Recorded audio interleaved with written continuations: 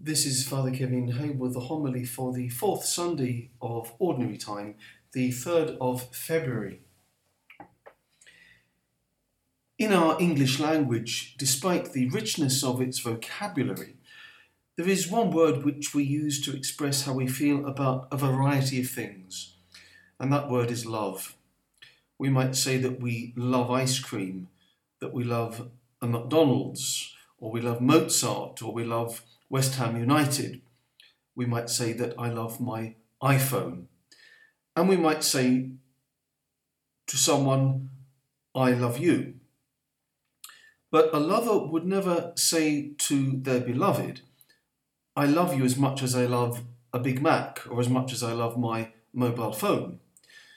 Words sometimes obscure the way we express the different degrees of love we have for something. Sometimes we use words inappropriately.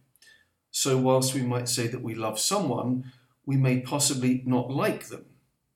Love and like are essentially two different realities.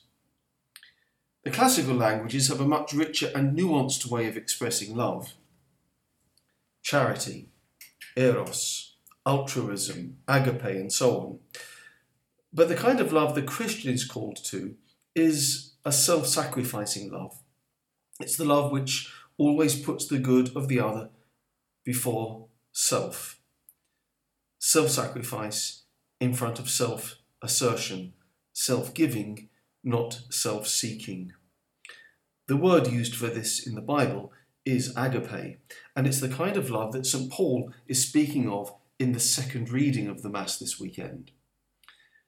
That passage of St. Paul to the Corinthians is so well known and popular that 9 times out of 10 you will hear it at a wedding, because it is Paul's great hymn of love. But whilst it might be familiar, it isn't all comfortable. We believe that there are 3 main virtues, or what we call the theological virtues of the Christian life: faith, hope, and love. But they are virtues because, like any good habit, they have to be learnt and lived daily if we are to become perfect and proficient in them. Furthermore, they have very little to do with feelings or emotions. Love or charity is a good example of this. Its heart and essence is sacrifice. This is why the central symbol of the Christian life is the crucifix. Our God has loved us to this extent that he would lay down his life for us on the cross. He sacrificed himself for us. And this is our model for loving too, that we can lay down our lives on the cross for the sake of those that we love. Husbands and wives do this. Parents do this. Priests should do this. Every time we respond willingly to fulfill the needs of someone else, we do this. In these small and often hidden sacrifices, love is made real and apparent. The radical element of the Christian religion is the central tenet of love or charity. If we desire always and only the good of the other, then every single act of our lives is marked in some manner by those attributes of love outlined by St. Paul. And sometimes we underestimate the power of the good or the bad that we do by living or not living according to this central principle of charity. Just as by a single word or a single action we can build up others, so also by a single word or single act we can destroy charity. A great deal of what Jesus said and did didn't please everyone all of the time. Sometimes they thought he was even mad, because he always challenges the human ego. Often the basic problem is our fearful ego, and the best defence is a good offence.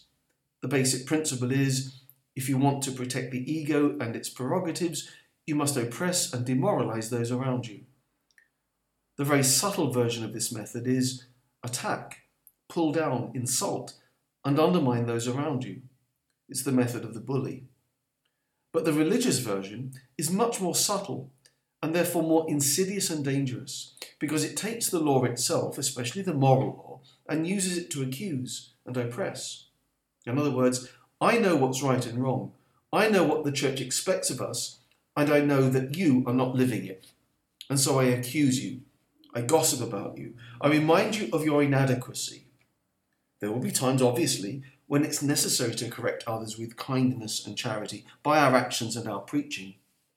But Jesus in his preaching and Paul in his eulogizing about love teach that we must never become a slave of the ego, but ever strive to live at all costs the demands of agape, of self-giving love. St. Therese of Lisieux says that once she realized that love was her vocation in the church, everything else fell into place.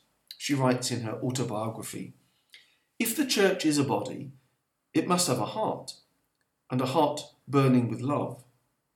I realized that this love was the true motive force which enabled the other members of the church to act. If it ceased, the function of the apostles would forget to preach the gospel. The martyrs would refuse to shed their blood. Love is the vocation that includes all the others." So there is one rule, one law for the children of God, that we live by love, since love is what God is, and his love defines how we live and be. In his hometown where he went to preach, we heard that Jesus was rejected, but he was identified as the son of Joseph and Mary. Our desire, our hope should be that we will always too be identified as children of the God who is love. Mary, who is the mother of love, was chosen by God for her unconditional self-giving. She teaches us the way to the love of God, the way to the heart of her Son. Let us pray. Grant us, Lord our God, that we may honour you with all our minds and love everyone in truth of heart, through Christ our Lord. Amen.